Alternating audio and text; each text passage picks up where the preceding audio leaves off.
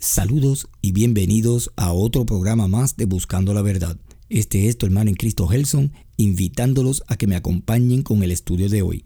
Antes que todo, le quiero dar las gracias por escucharnos y por todo el apoyo que hemos recibido por parte de ustedes con relación a este programa. El tema de hoy, cuando la Iglesia se compromete con el mundo. Oremos. Padre nuestro que estás en el cielo, alabamos y glorificamos tu nombre. Gracias por permitirnos llegar con vida hasta estas horas de la noche. Pedimos humildemente que este estudio de tu palabra que vamos a comenzar sea tu Santo Espíritu quien lo dirija, porque a Él enviaste para que nos guiara a toda verdad. En el nombre de Cristo Jesús pedimos. Amén. El capítulo 3 del libro de Daniel relata una historia muy interesante que podemos aplicar al tema de hoy. Sadrac, Mesac y Abednego se negaron a inclinarse ante la estatua o imagen que había erigido el rey Nabucodonosor. Esta estatua representaba el poder y el gobierno del rey. Inclinarse ante ella representaba aceptar todo lo que ella simbolizaba para toda Babilonia y los terrenos conquistados por estos. Estos tres hebreos decidieron ser fieles al único Dios todopoderoso y soberano antes de inclinarse ante un falso Dios y un sistema de opresión gubernamental. Todos conocemos la historia y sabemos que el rey Nabucodonosor se enfureció con ellos ante su negativa de inclinarse frente a su estatua y los echó a un horno de fuego. Pero describe la palabra de Dios que mientras estos estaban dentro del horno en fuego, el rey vio una cuarta figura con ellos, una figura que tenía apariencia de un dios. El rey al ver esto pidió que sacaran a los tres hebreos porque no podía creer lo que sus ojos veían. Una vez fuera, el rey Nabucodonosor los colocó en unos puestos bien altos dentro de la provincia de Babilonia. Ahora bien, ¿cómo este relato lo podemos aplicar al tema de hoy? Los tres hebreos representan al pueblo de Dios. Nabucodonosor representa el gobierno o los gobiernos actuales. La estatua representa los estatutos y dogmas creados por el hombre y a su vez representa su autoridad sobre la tierra. Cuando los tres hebreos se negaron a inclinarse ante la estatua de Nabucodonosor, estos fueron sancionados por el rey. Así también, cuando la iglesia de hoy no acata los mandamientos del gobierno, también es sancionada por estos. ¿De qué forma? Se preguntará usted. Bueno, la primera y la causa de los males de la iglesia, la cancelación de la inmunidad o exención contributiva al gobierno por ser entidad sin fines de lucros.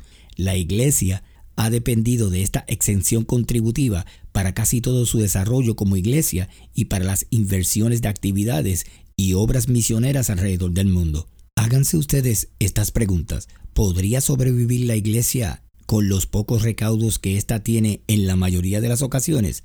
De ser así, entonces, ¿podría continuar operando luego de estar rindiendo contribuciones al gobierno?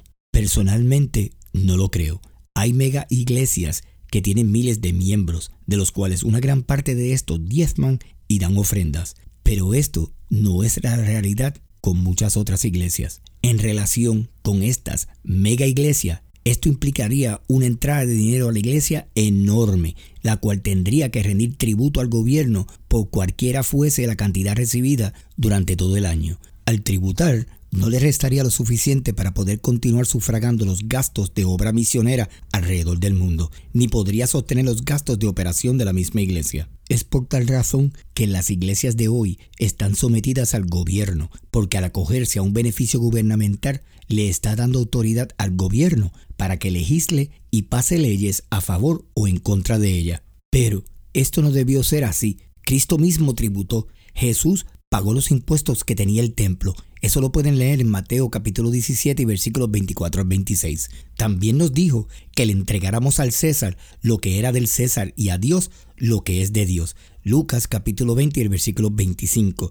O sea, lo que le pertenece al gobierno y lo que éste representa, entreguémoslo, y lo que le pertenece a Dios como Creador y Salvador, entreguémoslo también. En este caso, entregamos nuestras vidas y libertad de elegir totalmente a Dios. Si la iglesia no se hubiese acogido a estos beneficios del gobierno, estoy seguro que, así como Dios se apareció en el horno de fuego con los tres hebreos para que no le pasara nada, también haría con su iglesia y no habría de qué preocuparse. Esto le quitaría poder al gobierno sobre la iglesia y la misma podría tomar las posturas que tiene que tomar ante los atropellos y las leyes aberrantes que van en contra de la palabra de Dios. Leyes que que solo buscan minimizar la autoridad de Dios para sentirse poderosos y suficientes. La profecía de Isaías se cumplía ante todos, incluyendo al rey Nabucodonosor, cuando dijo el profeta: cuando pases por el fuego, no te quemarás, ni la llama arderá en ti. Palabra de Dios. Isaías 43, versículo 2. Los 3 hebreos caminaban de aquí para allá en medio del fuego, sostenidos y animados por la presencia del Hijo de Dios. Aleluya. Una iglesia que sufre por Cristo tiene su presencia en sus sufrimientos, aun cuando esté en el horno de fuego ardiendo, por tomar posturas contra un gobierno que solo quiere opacar el poder y la autoridad de nuestro Dios soberano. No hay hornos lo suficientemente ardiente que pueda contra los hijos de aquel quien los redimió y los hizo hijos suyos. Nuestro Dios es el único y verdadero fuego consumidor. Así lo declara las Escrituras en el libro de Hebreos capítulo 2 y el versículo 29, donde dice: porque nuestro Dios es fuego consumidor. Alabado sea Dios. Cuando el gobierno quiere atar a la iglesia bajo sus leyes desafiantes a Dios, este no puede mientras la iglesia esté bajo la voluntad y la protección de Dios Todopoderoso. Ese poder que liberó a Sadrach, Mesach y Abednego es el mismo que nos libra a nosotros hoy día cuando defendemos las posturas morales de Dios y no las del hombre perverso y malo que solo busca su propia exaltación y gloria. Iglesia que me escuchas, todas las pruebas que te sobrevengan vienen por motivos eternos. Confía en Dios en medio de estos tiempos tan difíciles y proféticos que estamos viviendo. Toma las posturas que te definen como pueblo escogido por Dios. Dice en el libro de Primera de Pedro, capítulo 2 y el versículo 9: mas vosotros sois linaje escogido, real sacerdocio, nación santa, pueblo adquirido por Dios, para que anunciéis las virtudes de aquel que os llamó de las tinieblas a su luz admirable. Aleluya, palabra de Dios. Comienza el versículo diciendo: sois linaje escogido. La palabra linaje expresa la unidad del origen y parentesco espiritual de los creyentes como clase distintiva en el mundo. La palabra escogido nos señala que somos electos en y por Dios. Hay una parte del versículo que me llamó mucho la atención. Dice el versículo: para que anunciéis las virtudes de aquel que os llamó de las tinieblas a su luz admirable. La iglesia es enviada a llevar el mensaje de salvación y esperanza al resto de la humanidad. Pero, ¿cómo puede hacerlo si está sujeta a las leyes y restricciones gubernamentales? Les doy un ejemplo de esta sumisión. La ley del hombre ha aprobado leyes a favor de la homosexualidad y el matrimonio entre estos, o sea, matrimonios del mismo sexo. Si la iglesia se rehúsa a casar parejas del mismo sexo, esta está sujeta a ser sancionada por el gobierno e inclusive hasta paralizarles sus operaciones como entidad sin fines de lucro. De hecho, hay penalidades de cárcel a los pastores o ministros que se nieguen a celebrar bodas entre personas del mismo sexo. Iglesia, no olvides lo que el profeta Isaías dijo en su propio libro: hay de los que llaman a lo malo bueno y a lo bueno malo, que tienen las tinieblas por luz y la luz por tinieblas, que tienen lo amargo por dulce y lo dulce por amargo. Palabra de Dios. Isaías capítulo 5 y el versículo 20. Cuando la iglesia no toma posturas en contra de estas leyes inmorales que van en contra de la palabra de Dios, se hace cómplice y partícipe con él. Es ahí donde se comienza a aceptar lo malo por bueno y lo bueno por malo. Esto es un grave peligro. De hecho, el mismo profeta Isaías dice en 2 versículos más atrás lo siguiente: hay de los que arrastran iniquidad con cuerdas de mentira y el pecado con soga de carreta. Palabra de Dios. Isaías capítulo 20 y el versículo 18.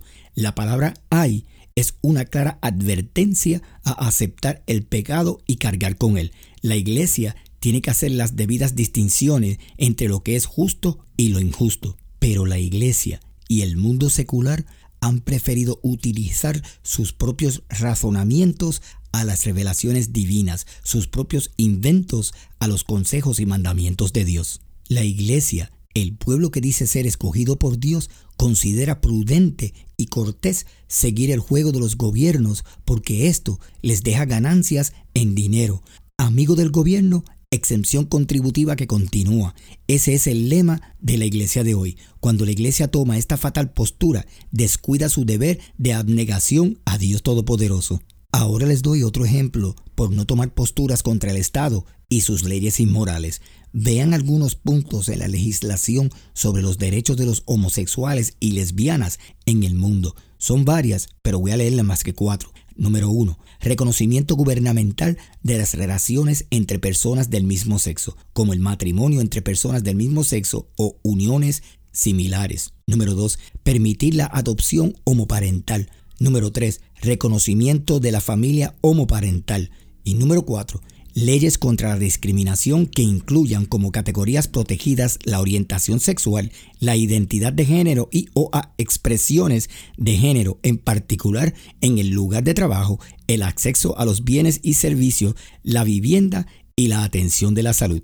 Solamente le estoy leyendo estas 4 de 16 que son en su totalidad, pero esta última que acabo de leer es la que más me llamó la atención. Esta igualdad de derechos trae un elemento muy peligroso para la iglesia. Esto significa que si una persona homosexual o lesbiana quiere ser parte del ministerio aún en su práctica, la iglesia no puede discriminarlos y de acuerdo con la legislación tiene el deber de aceptarlos y darle la oportunidad. Podemos ver esto aconteciendo cuando ya hay en el mundo iglesias que son dirigidas por pastores o pastoras homosexuales e inclusive tienen su propia traducción de la Biblia, o mejor dicho, la Palabra de Dios. Hermanos y hermanas que me escuchan, no basta con tan solo orar y ayunar. La oración tiene que venir acompañada de fe y convicción, pero esa fe también tiene que venir acompañada de obras. ¿Cuál es tu obra en estos momentos? Tomar las debidas posturas ante el gobierno que solo quiere burlarse de todo aquello que es establecido por Dios. Podrás pensar que el gobierno, como quiera, va a hacer lo que a él se le venga en gana, y tienes toda la razón. Pero no olvides que como parte de una sociedad democrática puedes ejercer tu derecho de votar y por ende derrotar cualquier representante del gobierno que no se alinee con las leyes morales de Dios. No utilice la excusa de separación de iglesia y Estado porque tal postura no existe. Cuando la iglesia se acoge a beneficios ofrecidos por el Estado, ya está en la cama con el Estado y la separación terminó. Si la iglesia es la luz del mundo, como dijo Jesús en Mateo capítulo 5 y el versículo 14, ustedes son la luz del mundo. Una ciudad en lo alto de una colina no puede esconderse. Palabra de Dios. ¿Cómo puede alumbrar a la humanidad al camino correcto y de salvación que es Cristo si no toma posturas para defender todo aquello por lo que Cristo murió? Queridos, no se trata de ser homofóbico. No se trata de discriminación contra estas personas, se trata de principios y valores que Dios ha pasado a su pueblo y que estos los están echando por tierra al no tomar posturas sobre asuntos que van a la médula de las creencias fundamentales de la iglesia. ¿Por qué Dios destruyó a Sodoma y Gomorra? Por la total inmoralidad que aquellos habitantes tenían y practicaban. La iglesia tiene que estar llamando el pecado por su nombre y no por la buena apariencia que pueda tener. La homosexualidad es pecado, el adulterio es pecado, la fornicación es pecado, el matrimonio entre el mismo sexo es pecado. Permitir que estos pecados no sean cuestionados es hacer un compromiso con el mundo. Para ir finalizando ya, cuando la iglesia hace compromisos con el mundo secular, deja de ser la iglesia de Dios. Si la iglesia puede tolerar y soportar todo, caerá por cualquier cosa. Si vamos a hacer la iglesia de Dios la luz para el mundo, entonces debemos comenzar a defender nuestros postulados, no los nuestros, sino aquellos por los cuales Dios dirige su iglesia y no el hombre. La iglesia debe brillar como luz, haciendo buenas obras tales que los hombres puedan verlas. Lo que haya entre Dios y nuestras almas como iglesia debe ser guardado para nosotros mismos, pero lo que de la iglesia queda abierto a la vista de los hombres, debemos procurar que se conforme a su mandato y que sea aprobado por Dios. Debemos apuntar hacia la gloria de Dios siempre. Si vivimos por Cristo, vamos a brillar como luces, mostrando a otros cómo es Cristo. Cristo no es tolerante al pecado. Eso significa que la iglesia también tiene que ser intolerante al pecado.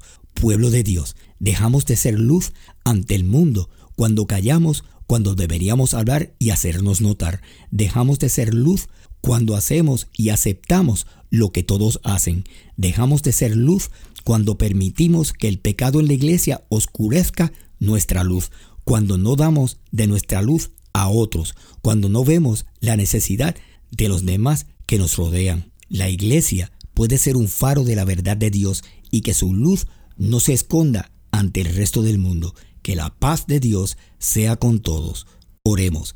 Gracias, Señor, por habernos dado la oportunidad de presentar otro programa más donde solo buscamos que seas glorificado y enaltecido tú y solamente tú. Que si ha habido alguna duda en los corazones de aquellos que nos han escuchado, las mismas hayan sido aclaradas por tu Santo Espíritu. También de manera especial pido por todos los que nos han escuchado para que tu bendición y misericordia sea sobre ellos y los suyos. En el nombre de Cristo Jesús te lo pido. Amén. Hasta aquí este programa de hoy. Será hasta la próxima semana si Dios lo permite. Se despide su hermano en Cristo Gelson. Que Dios les continúe bendiciendo.